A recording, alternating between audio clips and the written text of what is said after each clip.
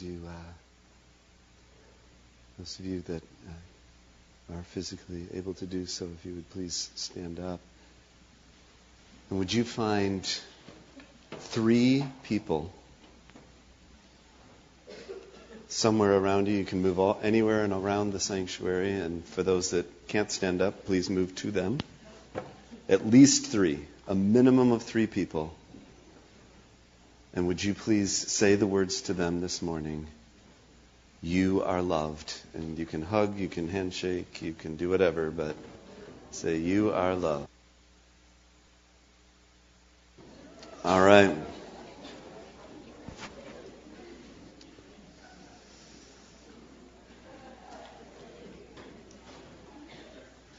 I don't even have to have prophetic insight to know that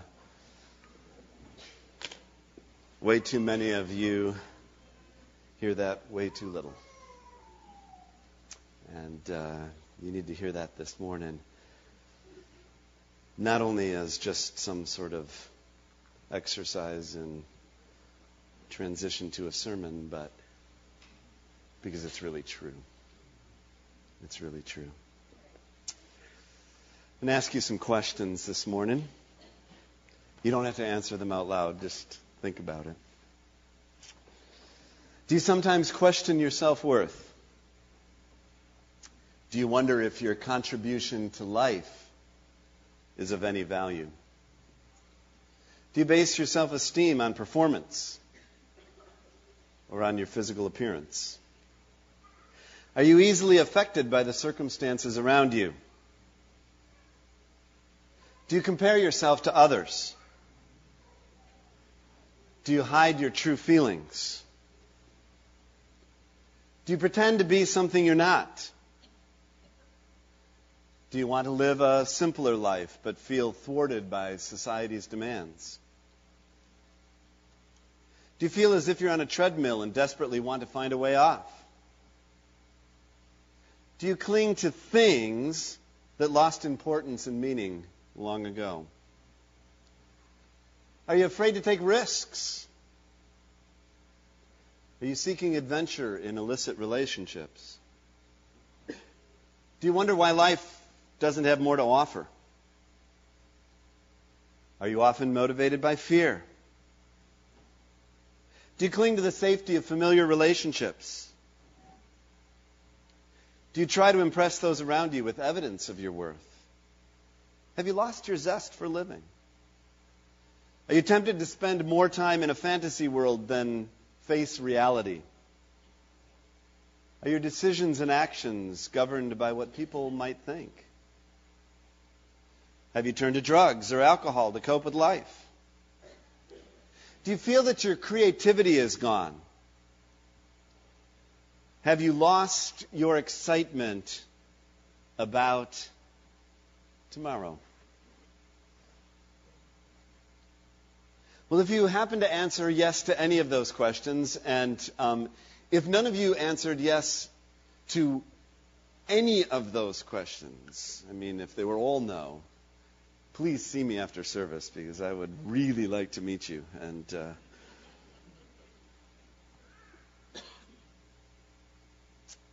this morning we are continuing a series which we began last Sunday, and a series that will continue through the end of this month. It's entitled, What 1 Month to Live? And the simple question we're asking is this: What if you only had 1 month to live? How might that affect your priorities, your perspective, your plans? What might that do to the way you live your life here and now? That last question that I asked was, have you lost your excitement about tomorrow if you only had 30-odd tomorrows? What would that do? Last week, the title of the message was Living the Dash. All of us have a birth date and a death date. Usually those are the things that go on our memorial stone. And in between there's a dash, and it's the dash that's important. Just this week, we lost one of our part of our body here at Bethel Christian Fellowship, Sherry Radke. Some of you may remember Sherry. She's been in and out for the last several years, out a fair amount because of physical challenges. She had been fighting liver cancer for 6-7 years. If you saw her, you'd probably recognize her. She was often carrying an oxygen bottle, at least towards the end, and she had long black hair, and sometimes she had long red hair, and sometimes she had long black and red hair. Sherry had spunk. And have had the privilege over the last couple of months to spend several times with her in her home, with her husband, Skip, and was with he and their son, Lee, and their son, Adam, from Australia is coming in, and the funeral's on Tuesday at 2 right here. And when you're walking with somebody through the valley of the shadow of death, it brings these things very much into focus. This morning, the title of our message is Love Completely. Love Completely. And if you have your Bible, please turn with me to 1 John chapter 4. If you don't have a Bible with you, would you please use the Bible located in front of you? It will make me very happy if you would. And turn to page 863, I believe. Right towards the end. 1 John is right before 2 John, interestingly enough, and before 3 John, and right after Peter, and right towards the very end, right before you get towards the book of Revelation. So, this is a very familiar passage this morning. And I'm going to, as you find it and read along with me, I'm actually going to read the scripture from Eugene Peterson's paraphrase, The Message. Some of these, it's such a familiar passage that sometimes when you hear it in a fresh way or with fresh words, it kind of makes it, gives just a little bit of a opportunity for you to hear it in a new way. My beloved friends, let us continue to love each other, since love comes from God. Everyone who loves is born of God and experiences a relationship with God. The person who refuses to love doesn't know the first thing about God, because God is love, so you can't know Him if you don't love. This is how God showed His love for us. God sent His only Son into the world so that we might live through Him. This is the kind of love we're talking about. Not that we once upon a time loved God, but that He loved us and sent His Son as a sacrifice to clear away our sins and the damage they've done to our relationship with God. My dear, dear friends, if God loved us like this, we certainly ought to love each other. No one has seen God, ever. But if we love one another, God dwells deeply within us, and His love becomes complete in us. Perfect love. This is how we know we're living steadily and deeply in Him and He in us. He's given us life from His life, from His very own Spirit. Also, we've seen for ourselves and continue to state openly that the Father sent His Son as Savior of the world. Everyone who confesses that Jesus is God's Son participates continuously in an intimate relationship with God. We know it so well. We've embraced it heart and soul, this love that comes from God. God is love. When we take up permanent residence in a life of love, we live in God and God lives in us. This way, love has the run of the house, because at home and mature in us so that we are free of worry on Judgment Day. Our standing in the world is identical with Christ's. There is no room in love for fear. Well-formed love banishes fear. Since fear is crippling, a fearful life, fear of death, fear of judgment, is one not yet fully formed in love. We, though, are going to love. Love and be loved. First, we were loved. Now we love. He loved us first. All right. We'll stop there. So, what I would like us to grasp this morning is two simple, very simple foundational truths. But if we will grasp these truths, all of the questions that I began with this morning can and will be answered. And so those questions that I asked do have an answer, and it's found in the passage that we unpacked here, or we're going to unpack this morning. Again, loving completely. The first truth is this: love comes from God. Love comes from God. Now, all of you sitting here this morning are saying, well, I knew that. Well, did you? Do you? Do you not just know about it, but do you truly know it? If you think about it, well, the Trinity, think about the Trinity for a moment, which is always a hard concept to grasp because we usually put it all up inside of our head and try to figure out, okay, God in three persons, Father, Son, Holy Spirit. How do I get my head around that? And so there's all kinds of wonderful ways of illustrating that. You've heard many of them, the egg and the water and the different ways of trying to figure out and trying to give a metaphor for what that is. I would say that at the very essence of the concept of Trinity is the very thing that we're talking about today. At the very essence of what we talk about when we talk about the Trinity is the fact that God is in an eternal, dynamic, interpersonal relationship of love. The Father loves the Son loves the Spirit loves the Father loves the Son, the Father loves the Spirit. There's this ongoing interaction and dynamic of love that's at the very essence of who God is. Listen to me carefully here. Love is not one of God's many activities that He does when He's not doing other things.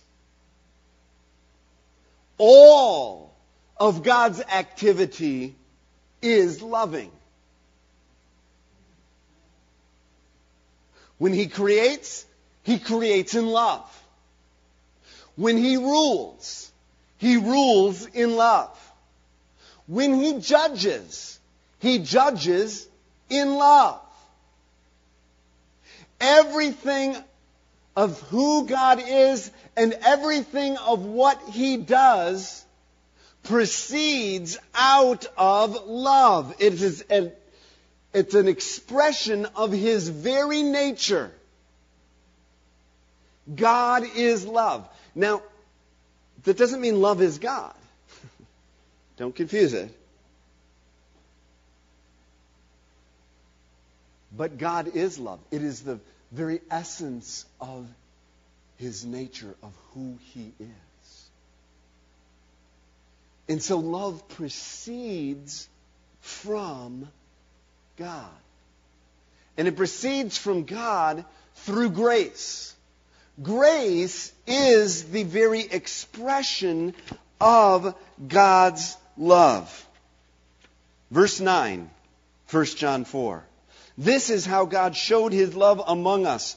He sent His one and only Son into the world that we might live through Him. This is love. Not that we loved God, but that He loved us and sent His Son as an atoning sacrifice for our sins. Now this concept of grace, and I've mentioned this many times in the last 20 years, and I will mention it and try to once again penetrate your heart with this truth. Grace is the defining distinction between Christianity and all other religions. Christianity really is unique. In a pluralistic world in which we live in, and in particularly in a society such as ours, which is extremely pluralistic, the voices of society around us keep telling us, you can't say that. Christianity, Jesus is one of the paths towards God, but there are many others. Well, the fact and the reality is this: every other path will not ultimately lead you to God, because every other path leads us towards a God who loves us conditionally. And so our religious experience becomes about, what can I do to make myself acceptable to God? If I will do these various things, then God perhaps might accept me. But the fact of the matter is, there is nothing. Say nothing. Nothing that you and I can do to make ourselves acceptable to God. We can't. There's nothing we can do.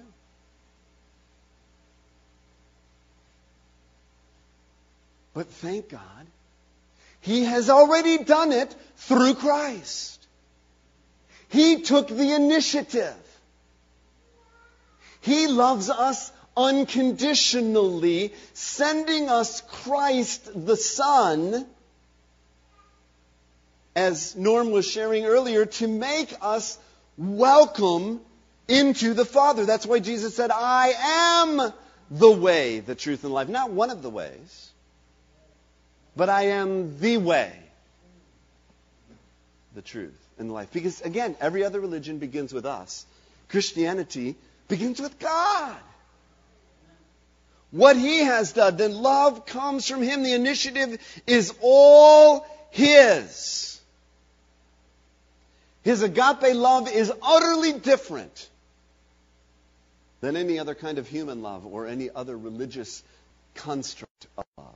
Is this anybody making sense? Catching? All right. This is essential Christianity 101. But here's the deal. We forget, or we somewhere know it.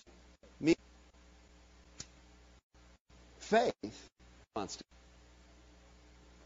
Because of this love that God has for us, then, verse 15, if anyone acknowledges that Jesus is the Son of God, God lives in Him and He in God. And so we know and rely on the love God has for us. This requires repentance. It requires from us a turning away from our own ability to please God. I've tried it on my own. It isn't working. And then receive and rely on Jesus' work, which has pleased God forever.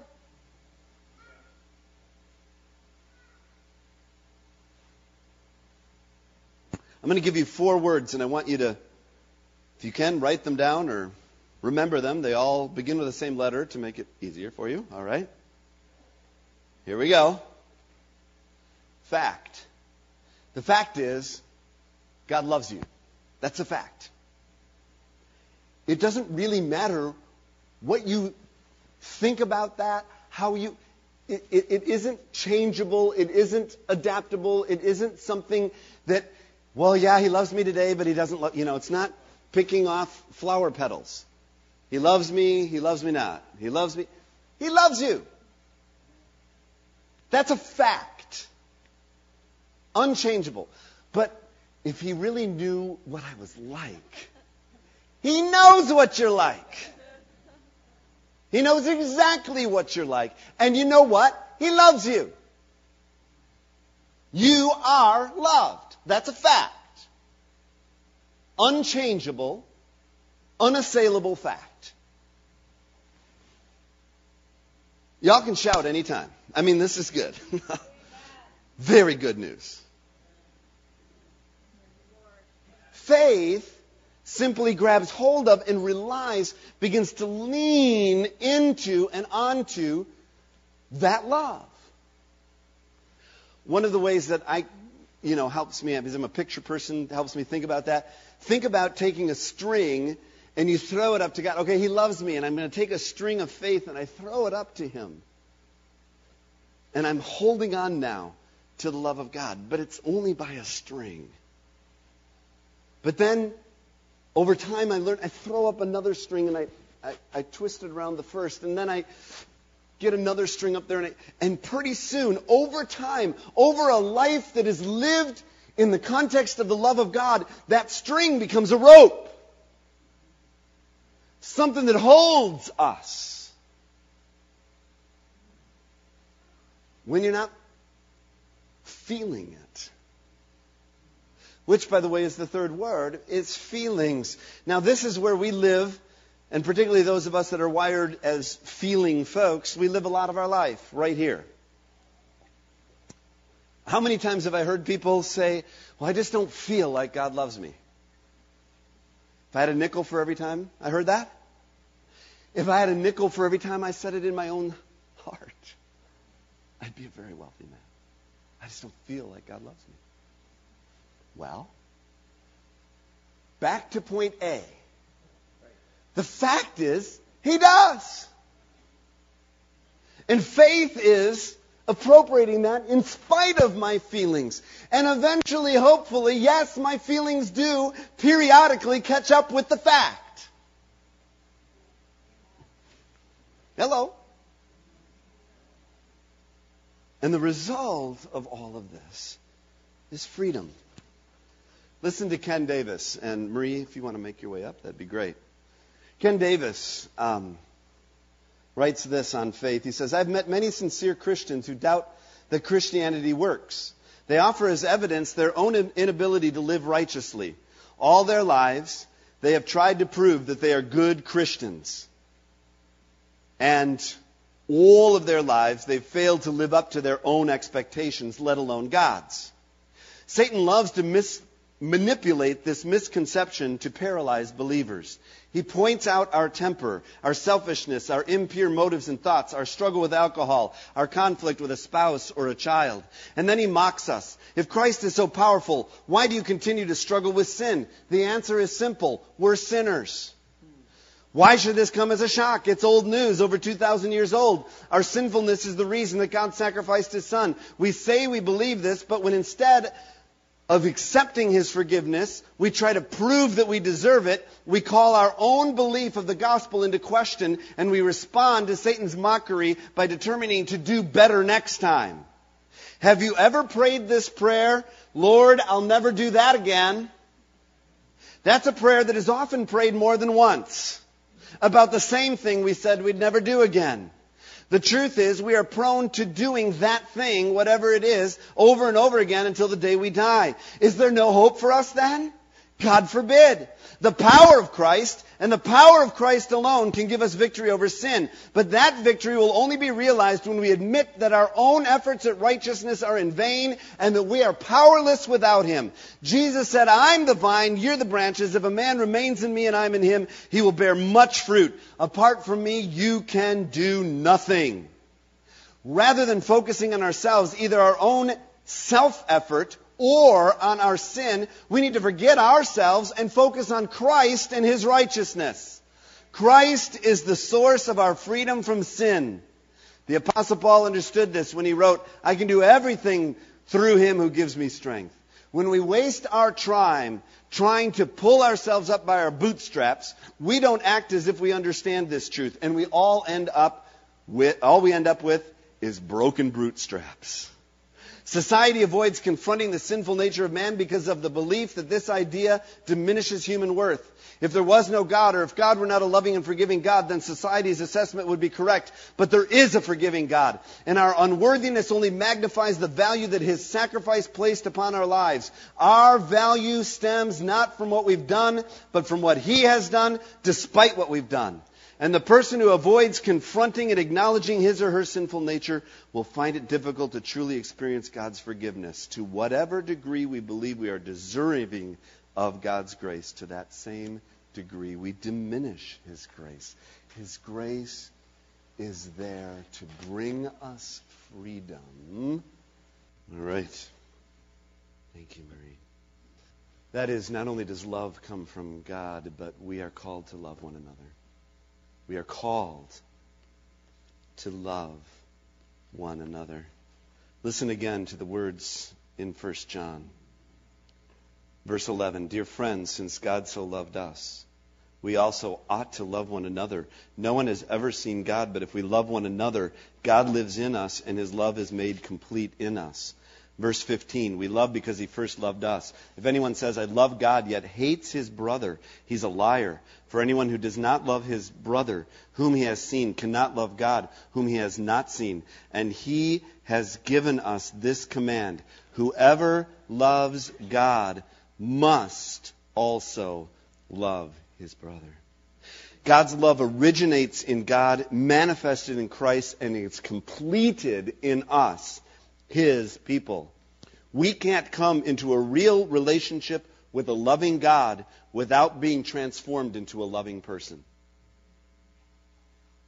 Let me say that again.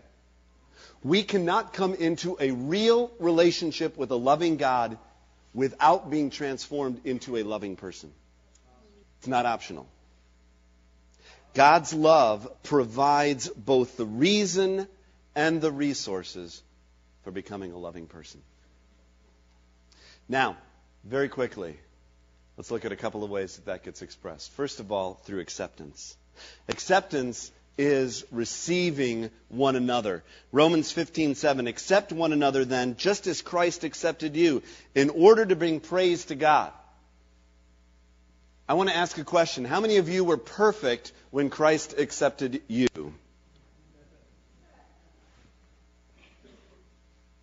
So how many people around you are perfect? Accept them. Don't compare. When we compare, it leads to criticism or competition. And don't try to control, because that simply leads to manipulation or intimidation. We receive one another. Rather than trying to change them, cherish them for who they are.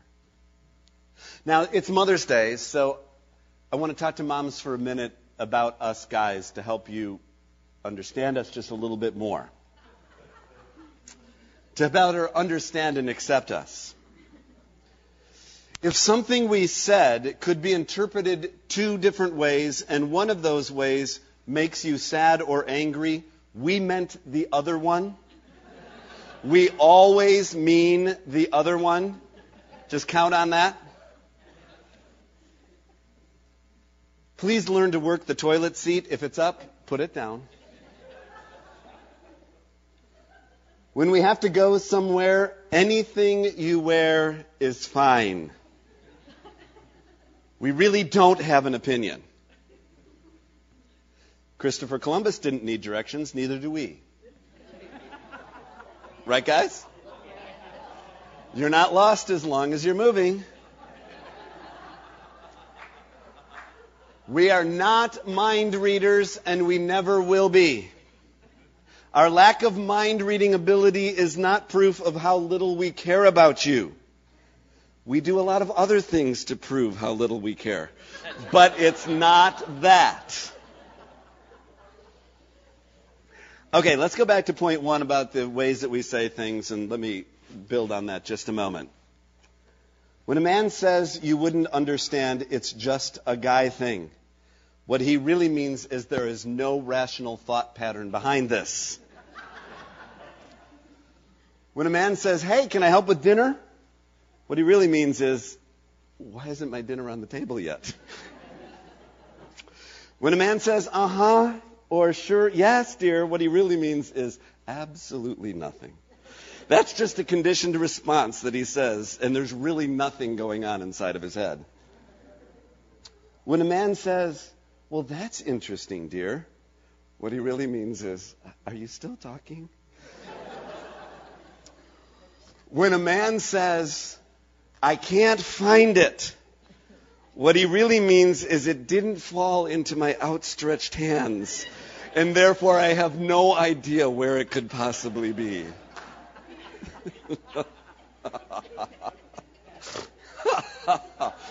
Just a little help for you ladies on Mother's Day to accept us, yes? It's really scary and true. All right. Acceptance means receiving one another. Forgiveness means releasing one another. You can't love and not forgive. If you don't forgive, you're not loving. If you hang on to the coal of bitterness, the only one getting burned is you. I've shared this story many times. Let me just remind you of the picture. Corrie ten Boom. After her time in the concentration camps, when she came out, she met up with one of her old guards and saw him. And she didn't know what to do. And so she went to her pastor and said, how can I possibly forgive this man? And her pastor took her outside of the church building and pointed up to where the bell tower of the church was. This, of course, was many years ago. And he says, when the sexton comes and he pulls on the rope to ring the bell, he pulls on the rope for a series of pulls, and the bell rings for a series of times. And then there comes a point when he lets go of the rope. And when he lets go of the rope, the bell still rings, but it gradually rings less frequently and more softly until it is stilled. Forgiveness is like letting go of the rope. Oh, you will still hear the bell for a season, but it will be less frequent and it will be less loud until finally it is stilled. Ephesians 4:32, be kind and compassionate to one another, forgiving each other just as in Christ God forgave you. Forgiveness is releasing that personal judgment that you have. It is a decision, not a feeling. It's a choice that we make. Third, it means commitment. Loving one another means commitment. That means remaining with one another. We live in a instantaneous, and we live in a recyclable, reusable, whatever society where everything simply is basically built to be thrown away. And in the same way that we do that with our possessions, unfortunately, we often do that with our relationships. But loving one another means being committed to one another. Through the hard times, through the good times, through the tension times, and through the peaceful times. It's a commitment. Did you hear what Marie talked about when she talked about how much she is cherishing and has learned to cherish community? Romans 12:10 says, be devoted to one another in brotherly love. Honor one another above yourselves. Jerry Cook, writing on commitment, says this: today, the Church of Jesus Christ needs to make a bold commitment to love people and then dedicate itself to fulfilling that commitment. Our whole lifestyle should tell people, if you come around here, we're going to love you. No matter who you are or what you've done or how you look, smell, or behave, we're going to love you. We must remember that the word for love here is agape. Agape love first exists, then it affects the emotions. For God so loved the world that he sat in heaven and had warm feelings? No, that's nonsense. God so loved the world that he gave. That's it.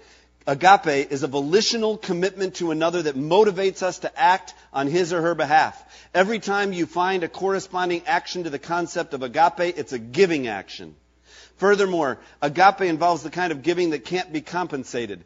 That concept of love is quite foreign in our culture. The mentality of this world leads us to love and give only when there's reason to assume that our love will be reciprocated. This reciprocity is tested carefully during a getting acquainted time. If things look promising, if our approach meets with acceptance and response, we risk a bit further and a friendship is established. In the kingdom of God, we first love, then we move into acquaintance. In this love, we first get acquainted, and then we might love sometimes. As a result, most people have many acquaintances and a few friends, but they're dying from a lack of love. Love is a commitment and operates independently of what we feel or don't feel. We need to extend this love to everyone who comes into our church. Sister, I want you to know I'm committed to you. You'll never knowingly suffer at my hands. I'll never say or do anything knowingly to hurt you. I'll always, in every circumstance, seek to help you and support you. If you're down and I can lift you up, I'll do that. Anything I have that you need, I'll share with you. And if need be, I'll give it to you. No matter what I find out about you, or no matter what happens in the future, either good or bad, my commitment to you will never change, and there's nothing you can do about it. You don't have to respond. I love you, and that's what it means. A church that can make that commitment to every person is a church that's learning to love, and a church that will be a force for God. Love by commitment, and finally serving, reaching out to one another. Galatians 5:13, serve one another in love. This means to be Jesus with skin on.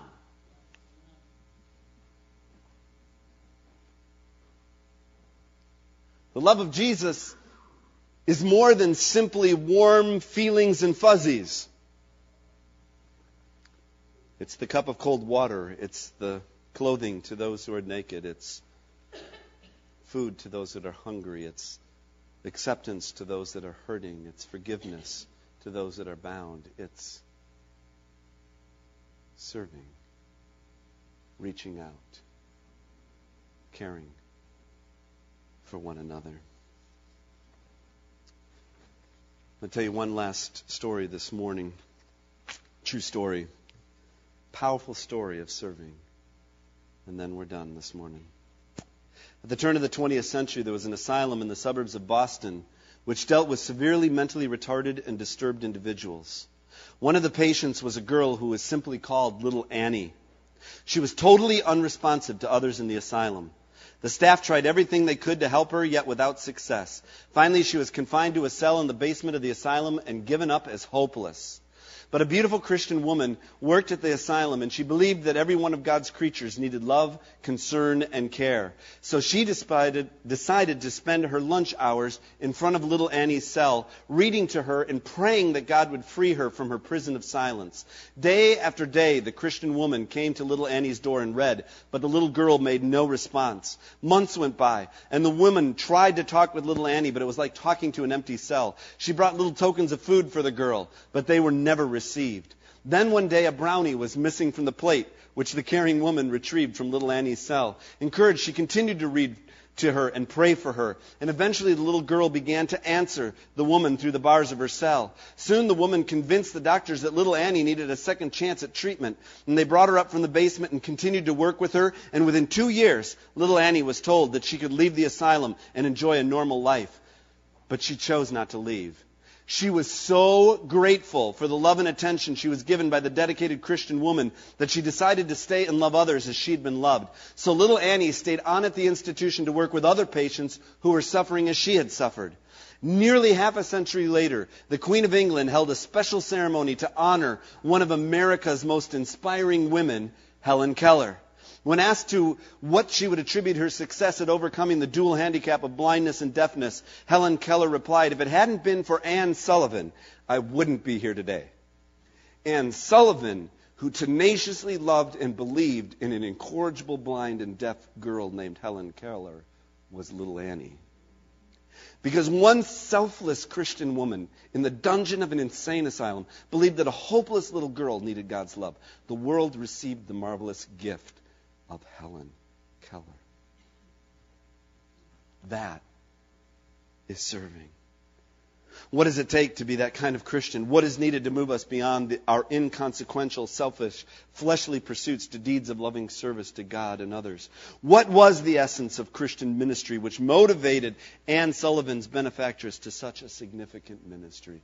It was that she knew that love came from God, and therefore I must love one another. What if you only had 1 month to live? Love completely. Live the dash. We all have a birth date. We all have a death date. It's what we do in between that really counts. Live today in light of tomorrow. Love completely. Since God so loved us, we ought to love one another. Next week, we have the privilege of hearing Dr. Moore Lee. I heard him on Friday night as he shared about the work going on in India. This is a physician who could be living in the most, successful. He was a head of in a very successful hospital, head of the department of what he was working with. Chose to go and give his life away to a tribal people who have no access to medical care, and has established a clinic, and out of that so many other things, and they're in the process of preparing to build a mother-daughter unit. Next week is our missions offering. We're going to be giving towards that and the work of Evangel Ministries as they partner with John Varghese. I'm telling you, it is extraordinarily moving, and you will not want to miss this. Even his testimony, he shared his testimony Friday night, from a Hindu background, coming and being saved. It's incredible how God met him and touched him and has transformed him. So that's next week in the context, in the midst of this 1 month to live. And then on the 13th, which is, of course, Pentecost Sunday, we're going to learn to live passionately. And finally, on on Memorial Day Sunday, leaving a legacy. And we've got a couple more great testimonies before us, and I'm just not going to want you to miss as we continue to learn together what would it mean, what does it mean to live life fully here and now. Well, we've received a powerful testimony today. Thank you again, Marie. We've received the word of the Lord. Let's respond as we close our service this morning. Please don't forget on your way out, we do want you to pick up goodies for Mom. And this goes to a very good cause with McAllister Christian Fellowship and Heifer International. We've been a part of that, our family, and it is a worthwhile and worthy goal to be a part of. So I encourage you to be a part of that and to give and participate in that. And finally, I just want to mention one other thing. Next Sunday night about the outpouring service. This is a year of restoration. The Lord's just put it in our hearts as a leadership team to have an evening specifically devoted to praying for restoration. We're going to be looking at Bartimaeus and the question the Lord asks him, what is it that you want me to do? So you'd be thinking about that and asking the Lord. And I believe there's going to be a powerful outflow of His presence and Spirit to meet you where you are at and to bring restoration in lives in so many different dimensions. All right, let's stand to our feet, and we're going to sing together about the deep, deep love of the Lord. And if you want to respond, I'm going to give a benediction in just a moment after we sing the song. But if you want to come to the altar, this morning I was reminded, this altar was specifically designed to be the arms of God. And this morning at the end of our pre-service prayer time, I was over on that side, but I was praying right here because I just wanted to be right in the crook of His arm. And maybe this morning you just need to know afresh the love of God in your life. And I want you to know the fact is He does love you today. And then for that love to flow through your life to others. So come and receive this morning, and after we sing this through, I will give a prayer of benediction. But if you want to come and pray, and others will come and pray with you. Here we go, your deep, deep love.